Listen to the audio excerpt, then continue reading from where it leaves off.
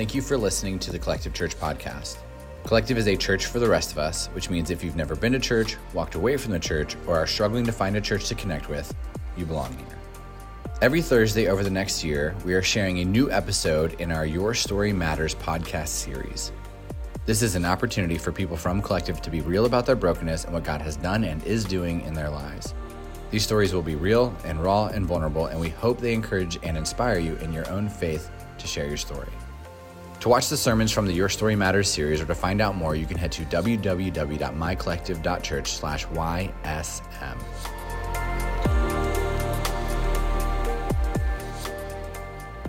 Thank you for joining us on another episode of Your Story Matters. Last week, Jake, you and I sat down. You got to share a little bit of your story kind of leading up to the point where you meet Danielle.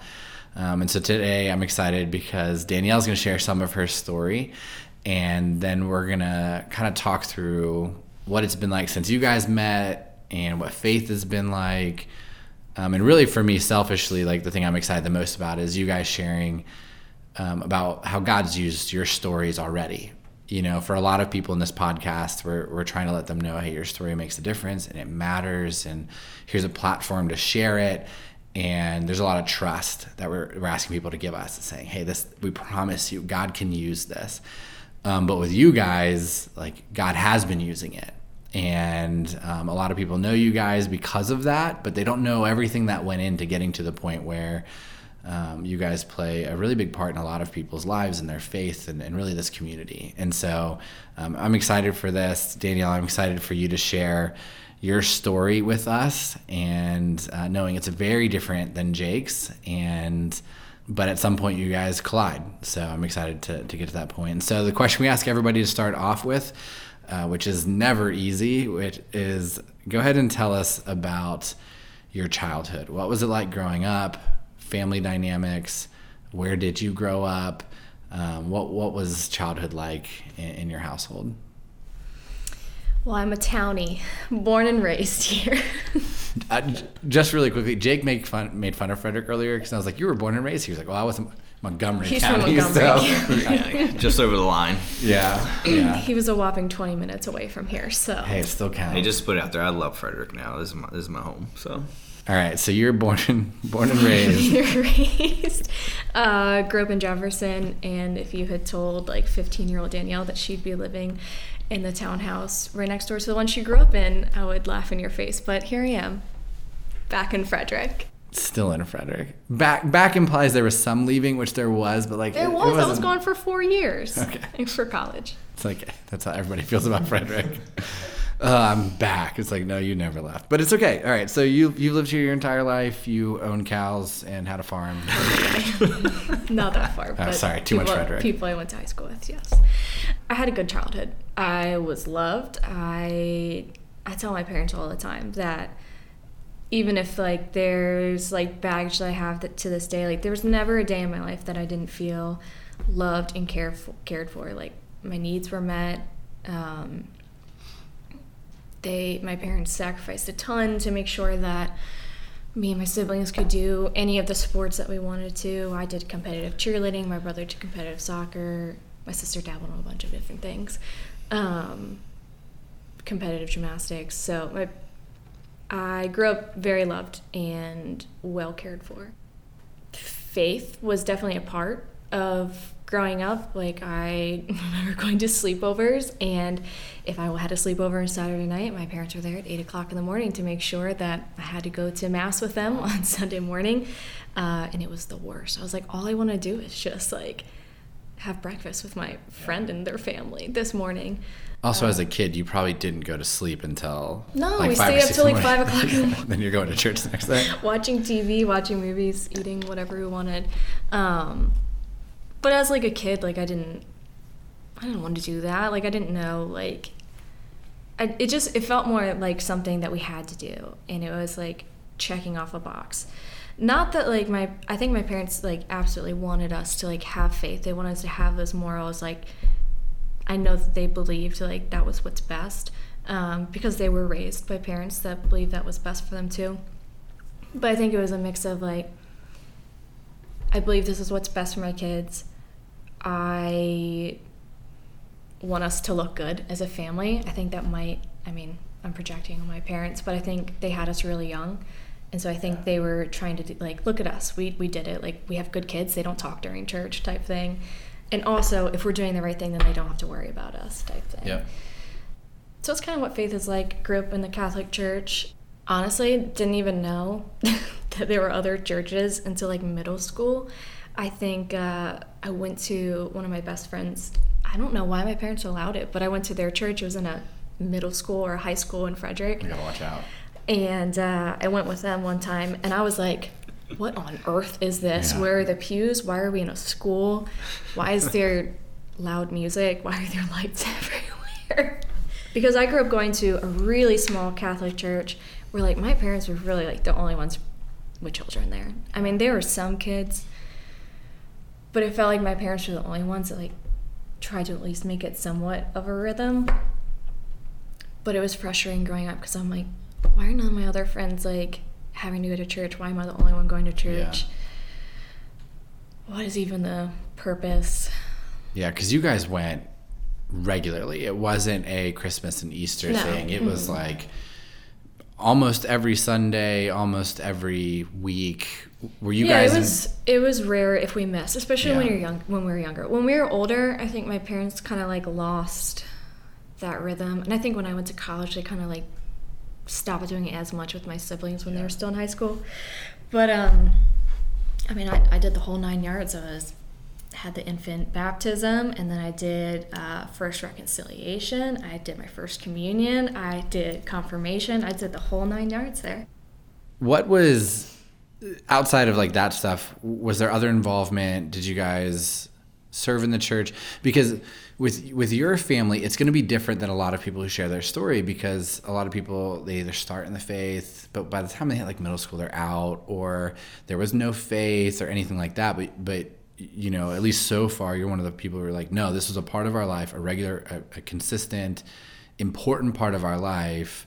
But was it just you show up on Sundays, you do kind of like the Catholic traditions, what they want you to do, and that's it? Or was there more involvement kind of going on during the week, especially when you were older, like groups, things like that? No. I mean, I think there were some other like Catholic churches in the area that were bigger, and they had a bigger cohort of like kids my age, and they had some small groups. But the tiny little one that we went to in, like, I guess Knoxville, I don't know, around the Jefferson area, like, there was no real small group availability. The only real serving that we did on Sunday morning was my dad and brother they were ushers sometimes, collecting offering and holding communion sometimes. And every once in a while, our family would be asked to carry up the gifts to the front of the church, which was the worst because I did not want to be center of attention. At a church? No. So really, it was strictly Sunday, and then any of like the practices in Catholic faith, my parents made sure that we did those. But there was like some sort of like small groups here and there, but nothing that had a lasting impact on me. So if you had to describe what faith was like then, like, or at least your relationship with Jesus, because that's really the difference. What did that feel like, especially as you got older? So we're talking like middle school, high school age. What was faith in Jesus like? I don't think there's ever been a point in my life where I was like, God doesn't exist. In the church that I went to, like, he preached on Jesus, like his teachings, and that he was someone to emulate. But I think it lacked the relationship aspect with Jesus. Well, how did that impact you as like a teenager?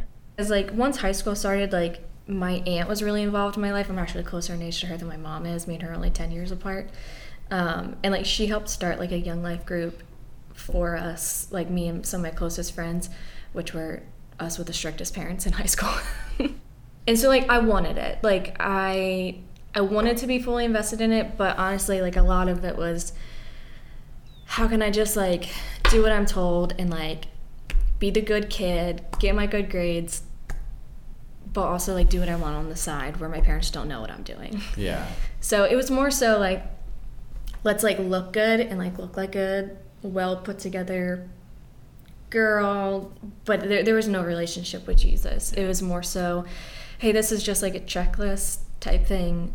I felt a lot of wrestling in like mainly high school is when I started to like think. It was high school is when I remember like I think I'm going against what I'm feeling is what's correct and what's right and what God is calling me to do, but I'm choosing not to follow that. But let me pretend to be a really good Christian girl so my parents think that I'm doing things right, but I'll still sneak out at my friend's house. Yeah, so that was just for your parents, right? It wasn't like for anybody else at this point, because you're living a different life Monday through Saturday than when you show up on Sunday to church. Yeah, I mean, I didn't really have a ton of relationships with people at church. No lie, like they were all, my parents were like in their 20s and 30s and everyone else was 55 plus. Like, I mean, there just really wasn't a ton of kids my age. One of my closest friends, he came, he was, you know, raised by his siblings that were like 15 years older than him. He came because his siblings were making it a practice. You know, they had gotten to their 30s and then they wanted their kids to be that way too. But, you know, there's him and he's smoking pot in his, you know, backyard of his brother's house. So, yeah, I mean, on Sundays, like, you know, you show up, you be quiet, and you pay attention because mom's going to ask you the questions in the car ride on the way home. Like, did you guys hear that? Were you listening? You know, and at Young Life, like, I wanted to be, like, I wanted to be, like, a good person. I wanted to, like, have the morals, but it was also, how can I keep doing good things so my parents will let me have more sleepovers at other people's houses. Sure. So I can go to the party. At some point, you kind of leaned out. So what led you to that point? What did that look like? Graduate high school, and that was all she wrote. Mom's not here to tell me what to do anymore. Dad's not going to tell me what to do anymore. So I went and I got my nose pierced. That was the first thing? Yeah. That's pretty good. No, it wasn't. I went to senior week, which is a Maryland thing, and it was like my real first taste of freedom. I had like convinced my parents that like I was responsible enough to go, and I was drunk the entire time and made very poor decisions. People that I thought were my friends definitely weren't my friends. I was taken advantage of for the first time because it was like, oh, that girl that had like the strict parents, like she's finally here at the parties. So I think like a lot of like my childhood leading up to that was like identity, because like when I was younger, like, you know, I wanted to be like I wanted to get the good grades, I wanted to like be the best gymnast, I wanted to like be all these good things because those were, you know, titles that people had put on me, and I ended up being diagnosed with a bone disease and I couldn't do gymnastics anymore, and so I lost that sense of identity which I had had like my entire like childhood formative years. So it was like the first time that like I lost a sense of identity. And I think all through like middle school and high school was like that wrestling of like finding identities. Like, am I going to be a Christian? Am I not going to be a Christian? Yeah. Am I going to be popular and well known in high school and middle school? Am I going to do drugs? Am I not going to do drugs? Am I going to do all these things? Are these my friends? Are these not my friends? And like, so going to like having that first taste of freedom and realizing that people that I thought cared about me didn't actually care about me, I think that was like a pinnacle of like going down a spiral of like, well, where can I find securement and love and all the things in life? So then I went to college. Yeah. Which obviously if you're in that place of seeking out love, seeking out identity, seeking out acceptance. Yeah, like there's this law, and like obviously like I'm not bashing college, but pretty quickly they're like, it's here, like you're gonna find all the things, and it's like it's behind this door. And whether it's sororities or clubs or even degrees that you could get, it's like this is the path. Immediately you're hit with this isn't it, and you just run headfirst into chaos. Oh yeah, I mean, I went in super naive. I was like, I'm gonna get my nursing degree or some sort of health degree, because there was always something I'd been interested in. I think a lot of people that grow up in gymnastics want to go into some sort of health something, because it sets a really unhealthy tone for body image and all the things, which I also struggled with. So I was like, I'm gonna do that. I'm gonna work in like Baltimore, DC. I'm gonna like do all these things. And then quickly I was like, well, I have no studying habits. So then I realized like I wasn't as good at academics as I thought I was in high school. So then there was that identity issue. I'd always been told I was like really, really talented athlete, like gymnastics, cheerleading. Didn't make the team for their collegiate cheer team that year. And so then I was like, well, screw that. I'm going to be a party girl. And that's what I did. Yeah. And so you were at Towson. Mm-hmm. How long were you there? What was kind of like the bottoming out? I was there for 2 years. I did everything that I thought college should be, like partying, sleeping around, kind of experimenting with drugs, but I was also a little too scared. But it was mainly just like Thursday, Friday, Saturday, sometimes the Tuesday nights if I could figure out a fake ID to get in. This is going to be hard for a lot of people to hear, but in the best way. So I think that like constant, like every week, that was my cycle. I ended up, freshman year, I was like, I got a good grip on this, like partying my life away. And then sophomore year, I ended up getting in a really serious relationship with a guy that was like 4 years older than me. And that was the start of the end, because he was emotionally abusive. I mean, he introduced me to a lot of like really unhealthy things, and then our relationship itself was unhealthy, and then he ended up really isolating me from like any potential friendships that I could have had. Couldn't like go out with girlfriends on the weekend. He had to be up there every weekend visiting me. If back then, if iPhones could have like the share your location thing, absolutely, like it would have had to have been that way. Threatening to like, you know, kill himself because he thought I was unfaithful, but I wasn't. Which I believed him because he owned a gun, like, and I started to like have these, you know, for a lack of better terms, come to Jesus moment on that night when he started threatening me with those things. I was like, what am I doing with my life? I'm really unhappy. I'm really sad. I'm not fulfilled. I had dropped out of some of my classes. I don't think my parents know that. I ended up finishing college. It worked out. But I remember like crying walking back to my apartment from the bar that night. And some girl on Facebook that I went to high school with shared, I know this is really corny, but it's the Oceans song. Yeah. That song literally is why I decided maybe I should try Jesus again. Yeah. It was overplayed, but it was a great song. The words and the meaning behind it are just so good. Like when you think about life and what it feels like, it's that. And like I wanted to like, although I was in a really, really unhealthy situation, I was comfortable in it. Yeah. And the thought of the work of trying to get out of that sounded terrifying. But that song kind of like gave me the push to see like where I could go if I put a little trust into like who I still believed was real. Yeah. I literally said, if you are in fact real, I need you to help me out of this situation. And so that spring semester, I ended up I was like looking at a bunch of different schools, and I was on my way to visit one of my best friends to watch her compete at the University of Kentucky. She ended up going on a scholarship for gymnastics. I was riding up with her mom and my mom.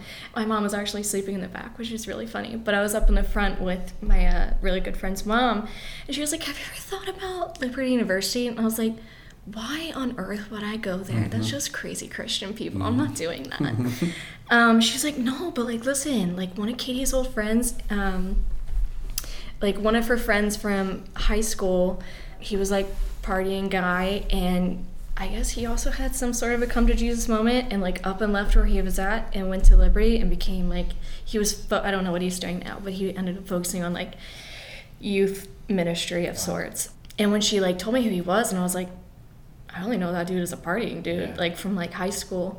Are you sure you're talking about the right person? He went to that Christian school. She's like, yeah, like he's, you know, his life has changed. And I was like, okay, whatever. She's like, well, what do you want? I was like, well, I really want to cheer, like if I go somewhere. She's like, well, look up their cheerleading team, so what it's like. And it was a co-ed team, which I'd always wanted to do co-ed cheerleading. I was like, they look pretty good. I'll just apply for like fun. And later on in that drive, like, you know, it was like a 6-hour drive, a car drove past us with a Liberty University sticker. And she was like, you should probably apply. So I did. And then on my way to the tryouts, I was like, God, I'm only going here if I make this team. I'm not going to do it if I don't make the team. Because I wanted friends. Like I made 0 friends when I was at Liberty. Yeah. You know, you think you have, or when I went to Towson, you think you have friends, And then they leave you drunk and passed out at a party, and you're like, who does that? Yeah. Like, what? Like, that's not a friend. Well, and that's such a big part again of like the safety and security and finding it in the wrong place. In a friend. Yeah. Because like the right friends do exist, but the wrong friends with the wrong foundation, like that's where it leaves you, is going, wait, hold on. Like, I didn't think I'd find safety and security in my school or the actions I was taking, but at least I thought I'd have these people. Yeah. And then to decide, okay, I would like that, but only here's my stipulation, God. I definitely put some, cards on the table. I was like, this is the only way I'm going. Yeah. And I made the team. Yeah. So I was like, well, I guess I'm transferring in the middle of college, which also was like terrifying. Because, I got there and I didn't have a car, so I had to live on campus, and I had a bunch of freshman roommates, and I was like, this is lame. Also, you can't party there. Like, No. It's a dry campus. I'm pretty sure it's a dry county. You could only buy alcohol by a certain point in the day. Yeah, because the law's there. There's no Sundays, no past midnights. Yeah, stuff like that. So let's talk about that for a second. Structure. What was that? I realized, like, if I really want to change my life, maybe I need to go to a place with rules. Like, if you told me at 18 you should go there, absolutely not. When I was 20, I was like, maybe I do need some guidelines in my life. And I got there, and like, I couldn't believe it. I was like, people were smiling and holding the door open for you. I was like, I'm not in Baltimore, Maryland anymore, I can tell you that. But I somehow found myself in the same situations. I still somehow found myself partying, figuring out how to sneak out. And I realized that I was just like running away from problems. I was trying to run away from that bad relationship I was in, and the partying and all the other things. I realized maybe I'm the problem and not all the other things around me. Yep. So yeah, like throughout those last 2 years of college, I ended up meeting somebody there who I thought for sure, like, oh, he's a really nice Christian guy, like this is it. And then he broke my heart, and it was the worst. But it was for the best reasons, because it was like that final like come to Jesus moment for me. And I hate to give this to him, but he like sat me down. He was like, I don't know if you actually have a relationship with Jesus. And I was like, well, of course I do. Like, I've believed in him my whole life. I'm very prideful, so I wanted to like prove him wrong. And through proving him wrong, I realized that he was right. Like, I didn't have a relationship with Jesus. So like that whole summer before my senior year of college, I said, I need to figure out like this faith thing. Am I going to continue to like just not pursue it, or am I gonna make it my own? And I felt like I couldn't just walk away from it without like putting in the effort to actually like research and read and decide, like, is it my parents' faith that I'm going to follow? Is it the faith of the school that I'm going to follow? Or is it like what I'm reading and what like Jesus says? So that whole summer, like, I researched Catholicism and Baptist church and all the things, and I heard that reading the book of Acts would be a good start. So I read it, and it was like, that peak of like, there's so many things I didn't know. And I got to the part in Acts where it says, repent and be baptized. And I was like, well, I was I? But it says repent and be baptized, and like the repent came first, and I was like, I don't know if I've ever repented for anything. I did in high school one time when I had to go for confession and mass.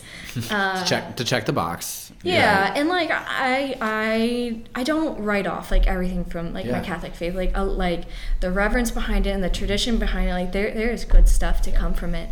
But like through my research and through my reading, like there were things that I didn't believe, and I realized that although I'm so thankful that my parents like wanted faith for me and they did their best to like raise me up in it, like I couldn't just keep like hanging on to like what their faith was. I had to like decide what was my own. So I read that and I was like, what am I gonna do with this? I can't get baptized. My parents they're gonna lose their ish. So I did it, but I didn't tell them I was gonna do it. But it was like the strongest my faith had ever been, because I made the decision to like do it on my own, and like I put in the effort and the work to really pursue, like, what does a relationship with Jesus look like? Not like, oh yeah, I believe in him. He's that guy upstairs. He's caring for me. It's like, what does a relationship look like with him? Like, how is he going to get me through the good times and the bad time moving forward? Well, and really, like, you don't get to that point of searching without your parents trying to build a culture in your life. Because if there's no baseline there, if there's no faith understanding, if there's no faith experience, when you hear the song Oceans, or when this guy breaks up with you, or when you hit that point of like, what am I doing? You turn to all the other things, right? Eventually you start making decisions that lead to more destruction and more destruction, more destruction. And so you did what your parents would want you to do, which is, hey, you hit this hard point. You're wondering where God is. You're seeking him out, and you're letting him lead you. And it led you to this faith moment. So, you get baptized, you start really pursuing Jesus. You're still in college. How did that change your college experience? Did it change your college experience? It did. I mean, it was still hard, like, being a senior in college, and, like, I still, like, knew some of the people that would party, and so, like, I still went. Like, it wasn't like this, like, magic moment, like, I got baptized and I did no mistakes afterwards. But it was different. Like, I had scaled back light years compared to what I used to be like, and I was still, like, actively, like, pursuing and trying to, like, make it a stronger part of my life. And and I finally had friends that, like, were on, like, similar playing fields as me, like, that also struggled with, like, the parts of college where, like, do we party, do we not party, like, should we go hang out with this boy, should we not hang out with this boy, type thing. But, we at least were, like, trying to speak truth into each other. So you graduate, you come back home. And I needed an internship. Yeah. So that led you to the mission. Yep. The summer before, which was when, like, I got dumped and everything, is I went to, like, some concert with my mom. It was a big Christian concert, and my mom has no shame.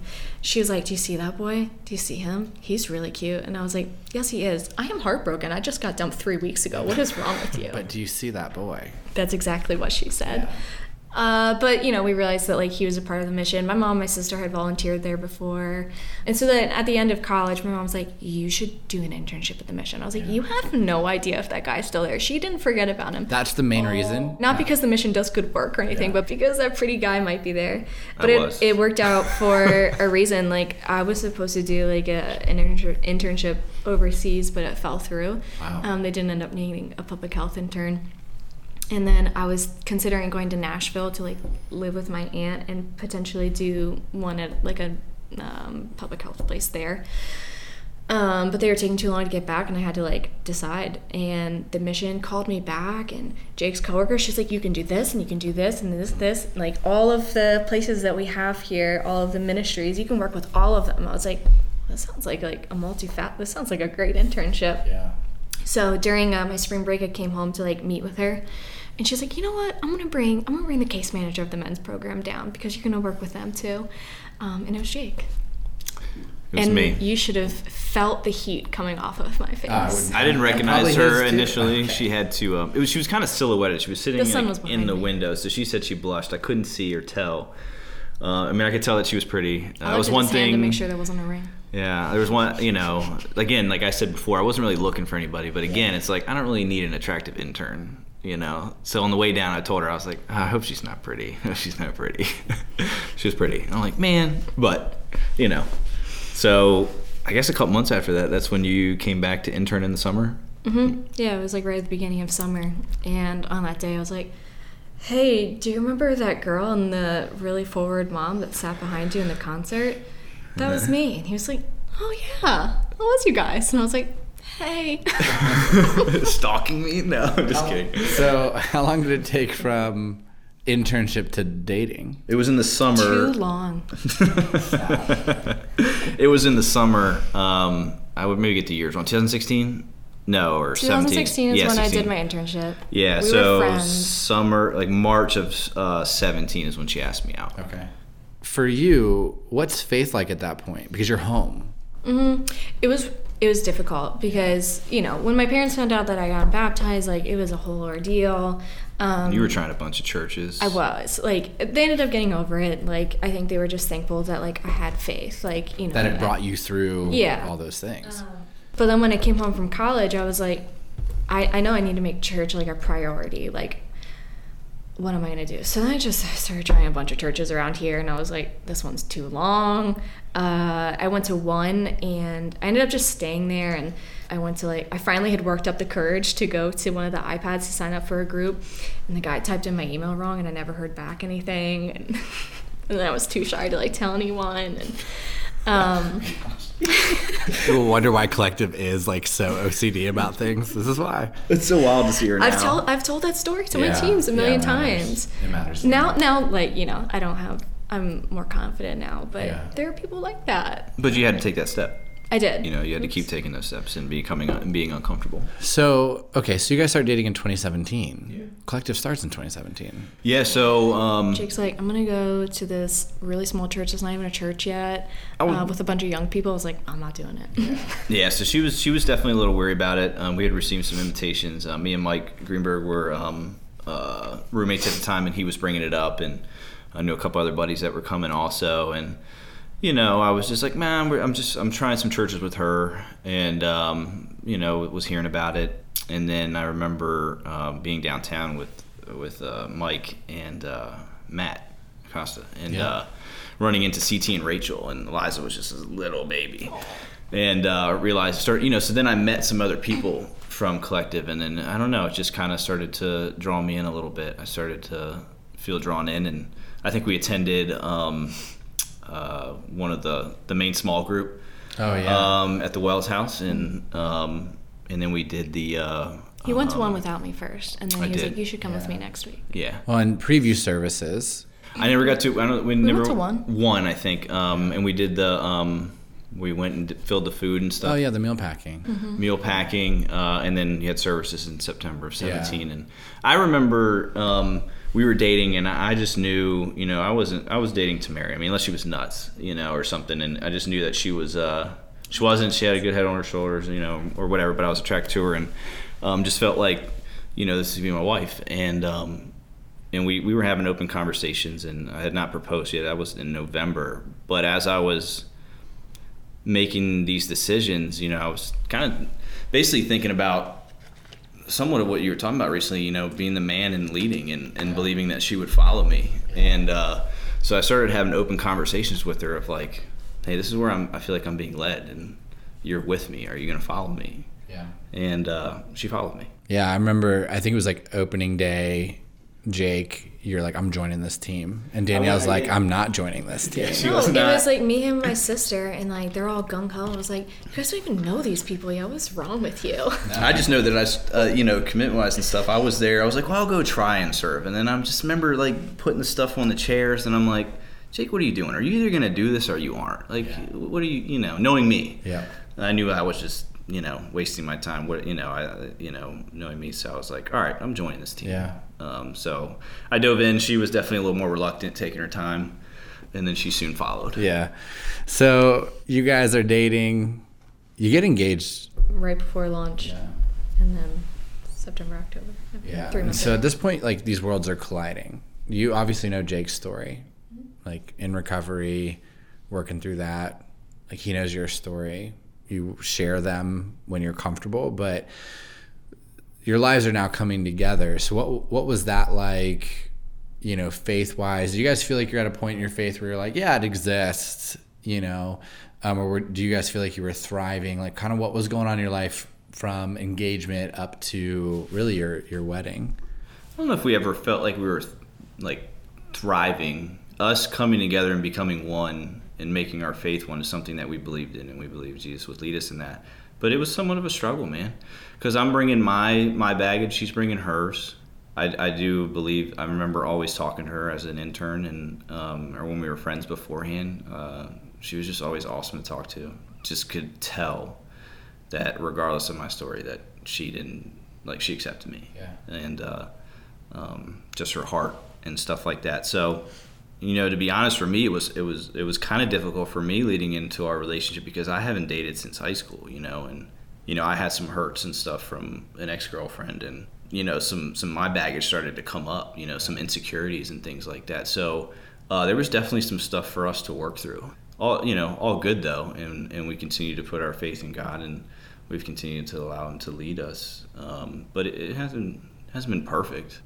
One of the reasons why I asked you guys to share your story is because, one, I don't think people know everything or even would believe everything, because specifically people who are involved at Collective see Danielle on stage regularly. Jake, you're on stage all the time, baptizing people, case manager at the Mission.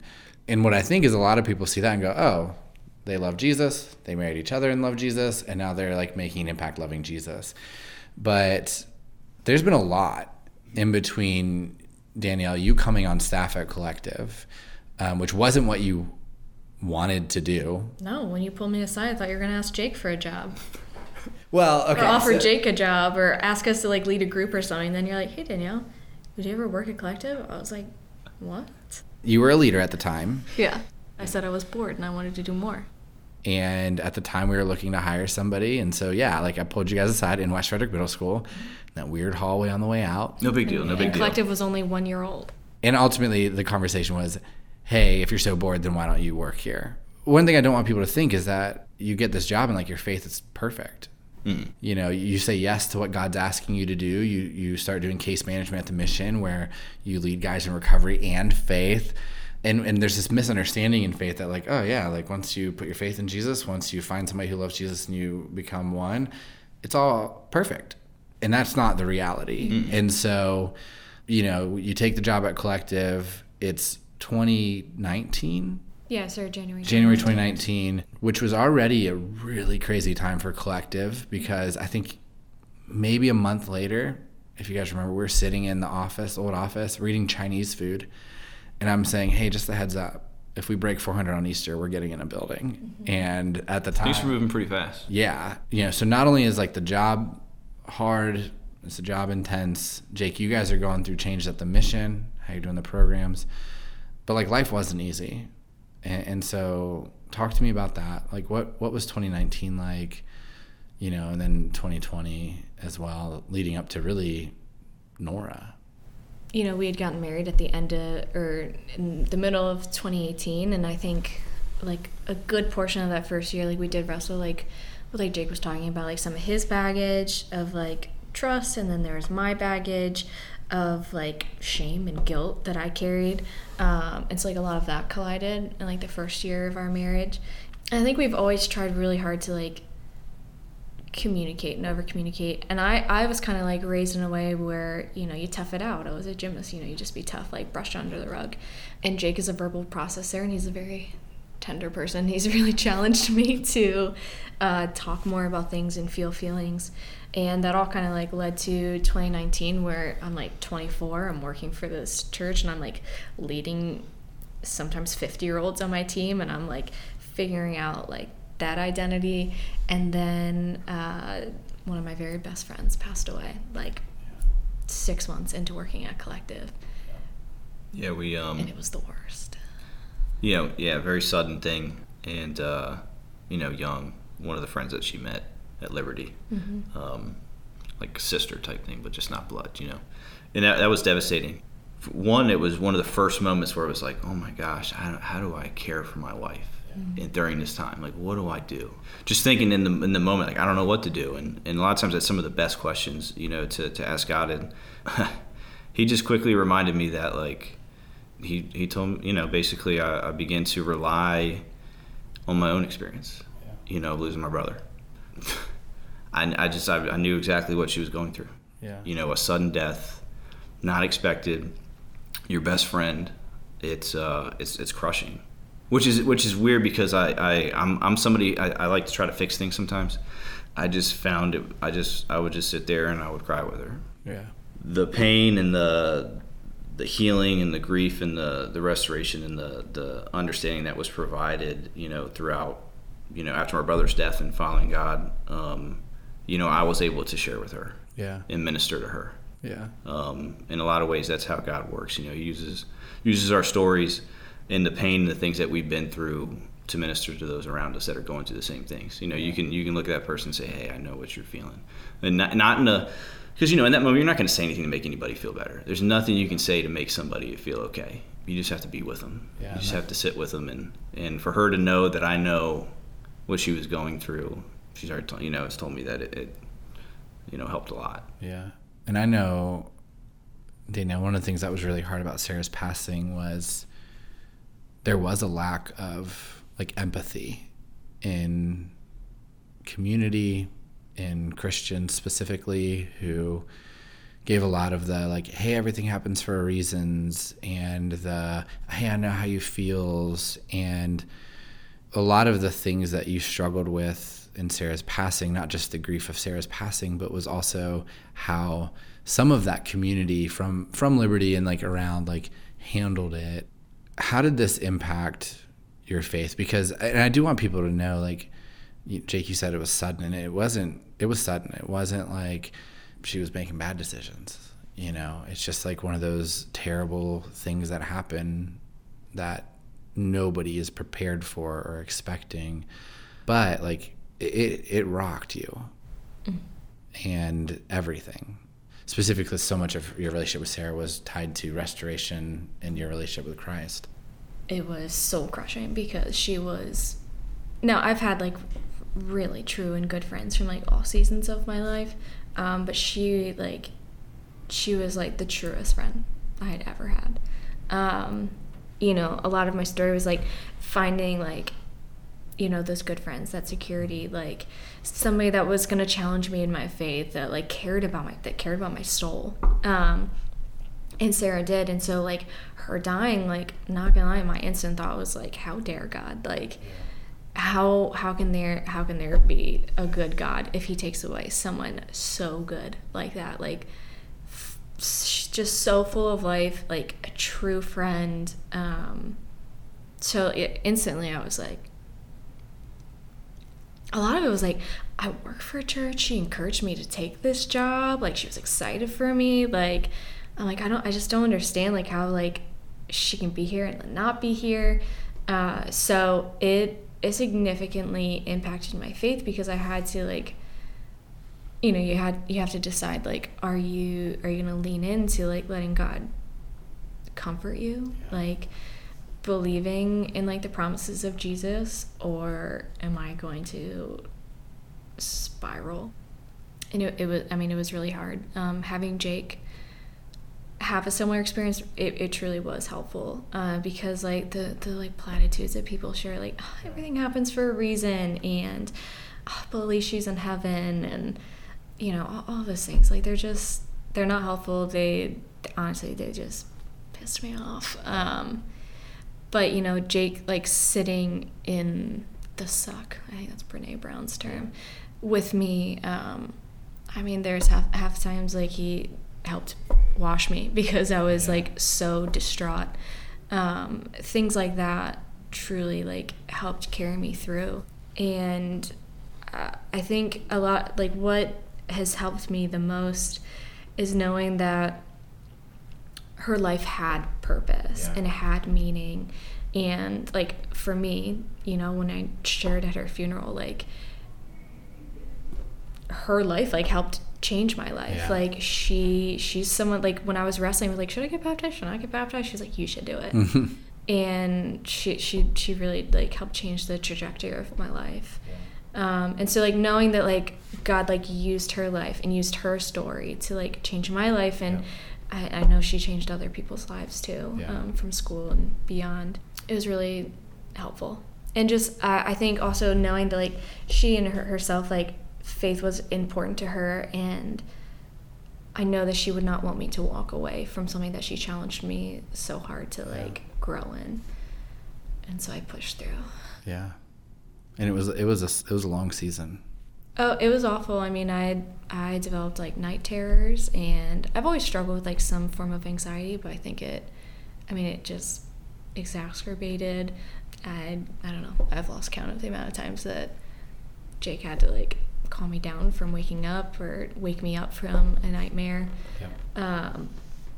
Walking into stores and like freezing in the back of like a Walmart like by myself, like kind of like blacking out, like where even am I right now? So it was really, really hard. Yeah.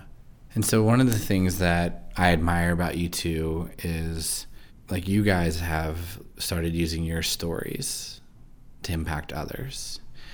And you started to choose vulnerability in your own life because you trust that God will care for it and, you know, be tenderhearted toward it. And the end result has been other people then like walking through faith and you guys being able to share your hard seasons. And at this point, I was talking to Danielle the other day, I think it was like almost 15 people like you guys have baptized that collective in just like the past 2 years. And it's not that you're on stage because it's you guys. You're on stage because you guys have parts of your life and stories in your life that people are connecting to.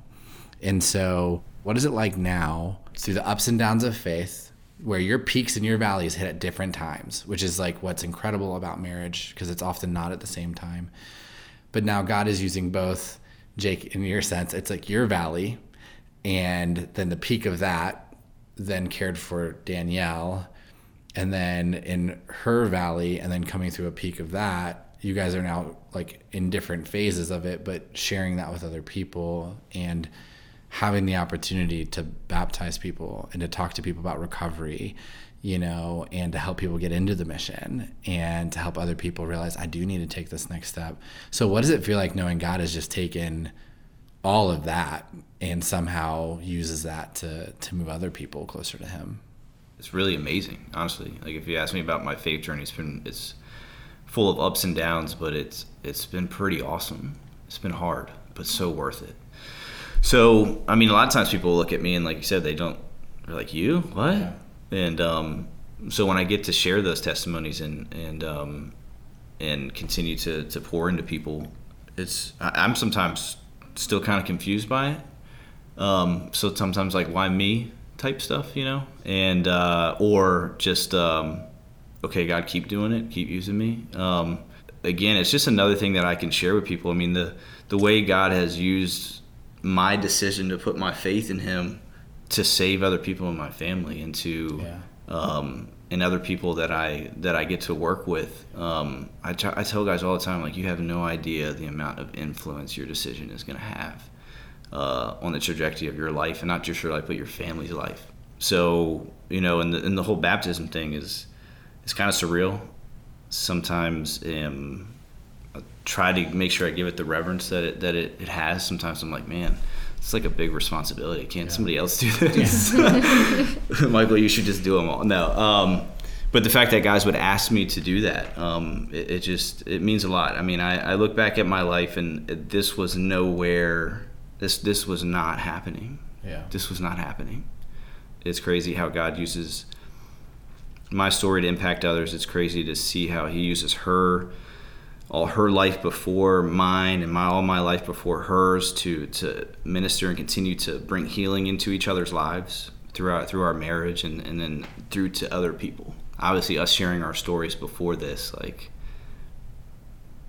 I don't know, but definitely not the likely candidates for the positions that we're in now. But God, that's exactly who God wants.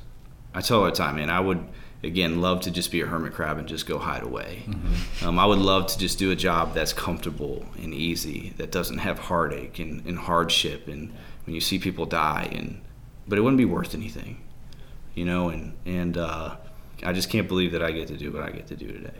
What he said. Yeah. Sorry.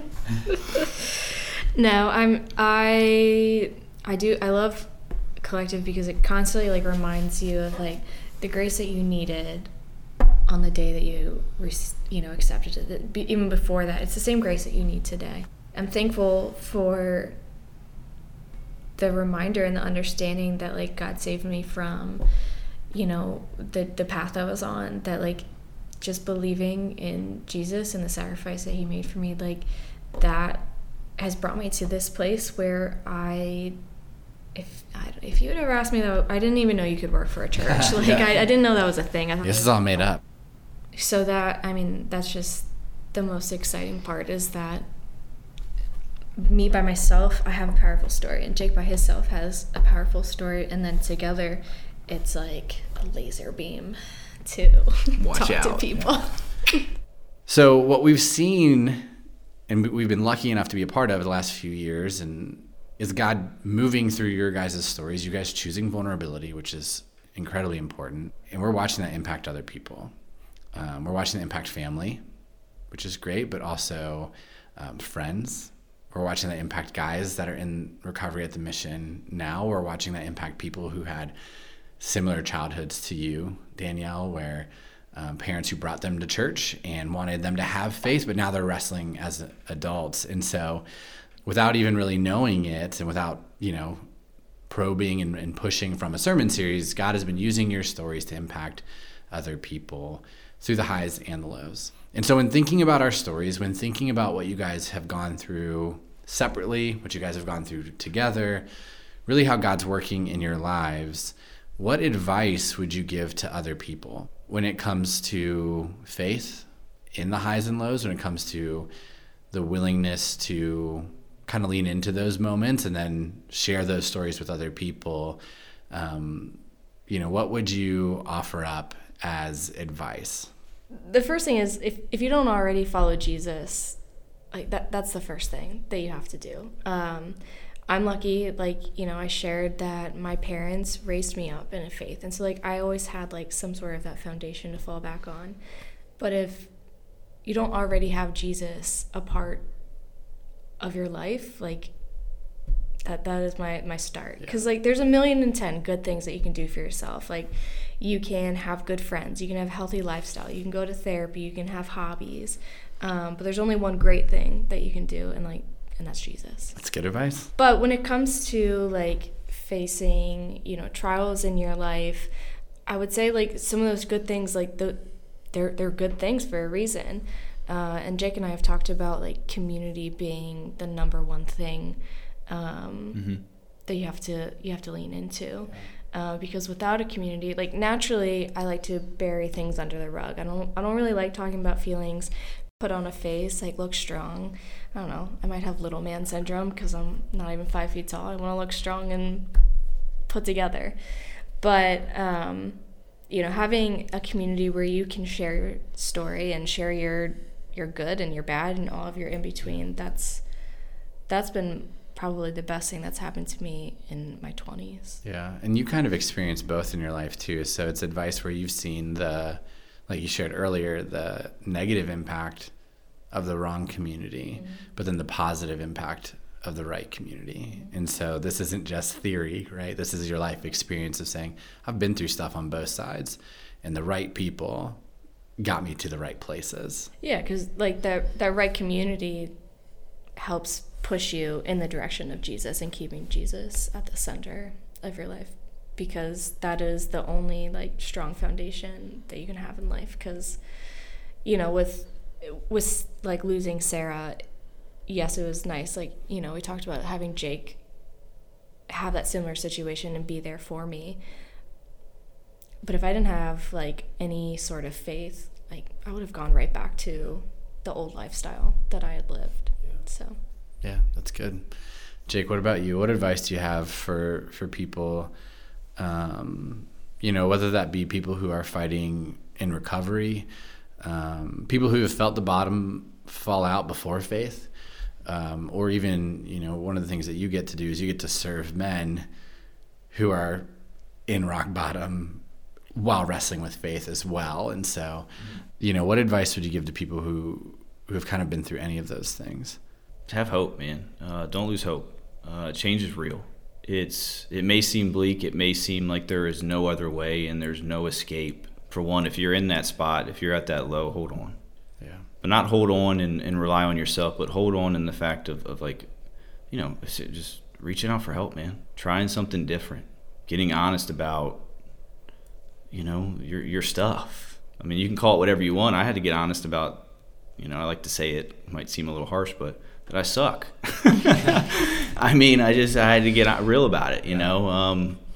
9 times out of 10 times out of 10, my first thought is wrong, and I need some direction. So, you know, reach out for help, find a, you know, faith-based community, you know, specifically a church, somewhere you can serve and you can commit, you know, a place where you can experience genuine relationships, not perfect relationships, but perfect in the sense of genuine and authentic. A place where you can begin to receive love and give love and learn how to do that. You know, when you live that lifestyle for so long of protecting yourself, it's kind of all you know how to do. So you got to learn how to be vulnerable. You got to allow yourself to be in those situations, and that doesn't happen alone. You know, for my community first started at the Mission, and that led me to the beautiful community of Collective. Had some of the best relationships I've ever made at the Rescue Mission and at Collective. I wouldn't trade it in for anything. Again, I can get honest about my stuff, and that other people are willing to get honest about theirs also. I think a lot of times people look at the Mission and they see it's a Christian organization, or they look at a church and they, you know, hear that it's Christian and they think it should be perfect. And I don't know why we would think that's true. You know, if I'm not perfect, why would the pastor be? Why would be anybody else that's in there? That's what makes it so beautiful, man. It's God's grace coming alive in a group of people who need Him and rely on one another. And I would say, once you get that, you got to stay there. You got to commit. You got to be willing to be in it and work through those things. It's not going to be perfect. It's not going to be pretty. There'll be highs and lows in your faith. There'll be highs and lows. It's just life, man. There will be trouble. But when you learn and get to experience that you can do it together, you know, and that there are genuine people who really do care about you and love you and want the best for you, there's no greater thing than that, man. Besides the gift of that God gave us, you know, His Son, it's the relationships that we get to share with one another. And I lost that for a long time. You know, relationships are hard. Life just seems easier without them. Yeah. But really, it's not. So. Yeah, and I think for, you know, you guys, considering everything that you've been through, I hope everybody who listens to both episodes really understands you guys are talking from a place in the heart. It's not a staff member at a church and a case manager at the Mission. You guys are in those roles because of what you've been through. And I genuinely believe that once you continued and pushed in your faith and grew in your faith, that's when God kind of picked you up and put you in these spots because He knew you were willing to take what you've been through to share with others and to encourage others. And it's been great. And it's willing. Yeah. It is uncomfortable. That was one thing I want to say too. Like, it's uncomfortable. So I think a lot of it is like leaning into the uncomfortability. Like, you know, Jake was saying, like it's easy to stay in like a bad situation because it's thought familiar. Of like, yeah, the familiarity. It's familiar. It's comfortable. Even if you've already decided it's in a bad situation, you know, you got to be willing. You got to give yourself that chance. There's people who are willing to love you and care for you. You got to give them that opportunity. Yeah, and that really is one of the best things about good community is that they push you. And really with you guys being the first 2 episodes of this podcast, it comes from a place of we're in community and pushing you guys. And, you know, I'm so thankful that you guys would do that and go first. Be vulnerable first, continue to be vulnerable. You know, you guys do it all the time. And sometimes it's like, hey, it's somebody else's turn, but you guys continue to say, no, like we'll take this step and we'll lead this way. And, you know, our hope and our prayer through all of this is that more people choose vulnerability and more people share their stories. And really more people understand that the stuff that you go through sucks and it's not what you asked for. But man, like try going through without Jesus and it's even worse.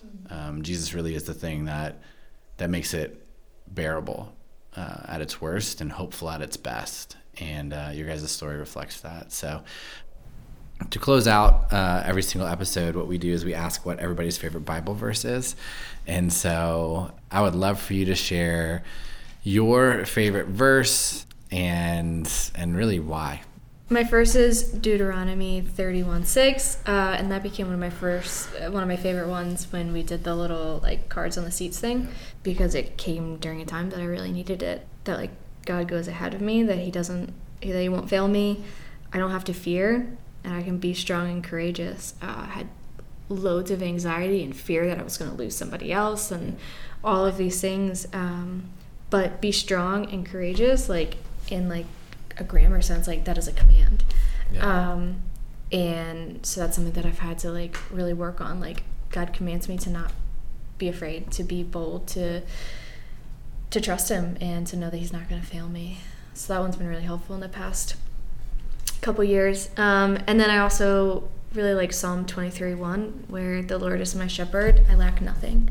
And so like the lacking is like my whole story. Like I've always felt like I was lacking. Like I need to get my A+. I need to be the best athlete. I need to like have the best relationship. But that verse is really special because I have value strictly. I have value. I have the things I need all strictly because Jesus is my Lord and Savior, and that's it. That's it. I have value just because of that. I didn't have to earn it. That's good. All right, Jake, what you got?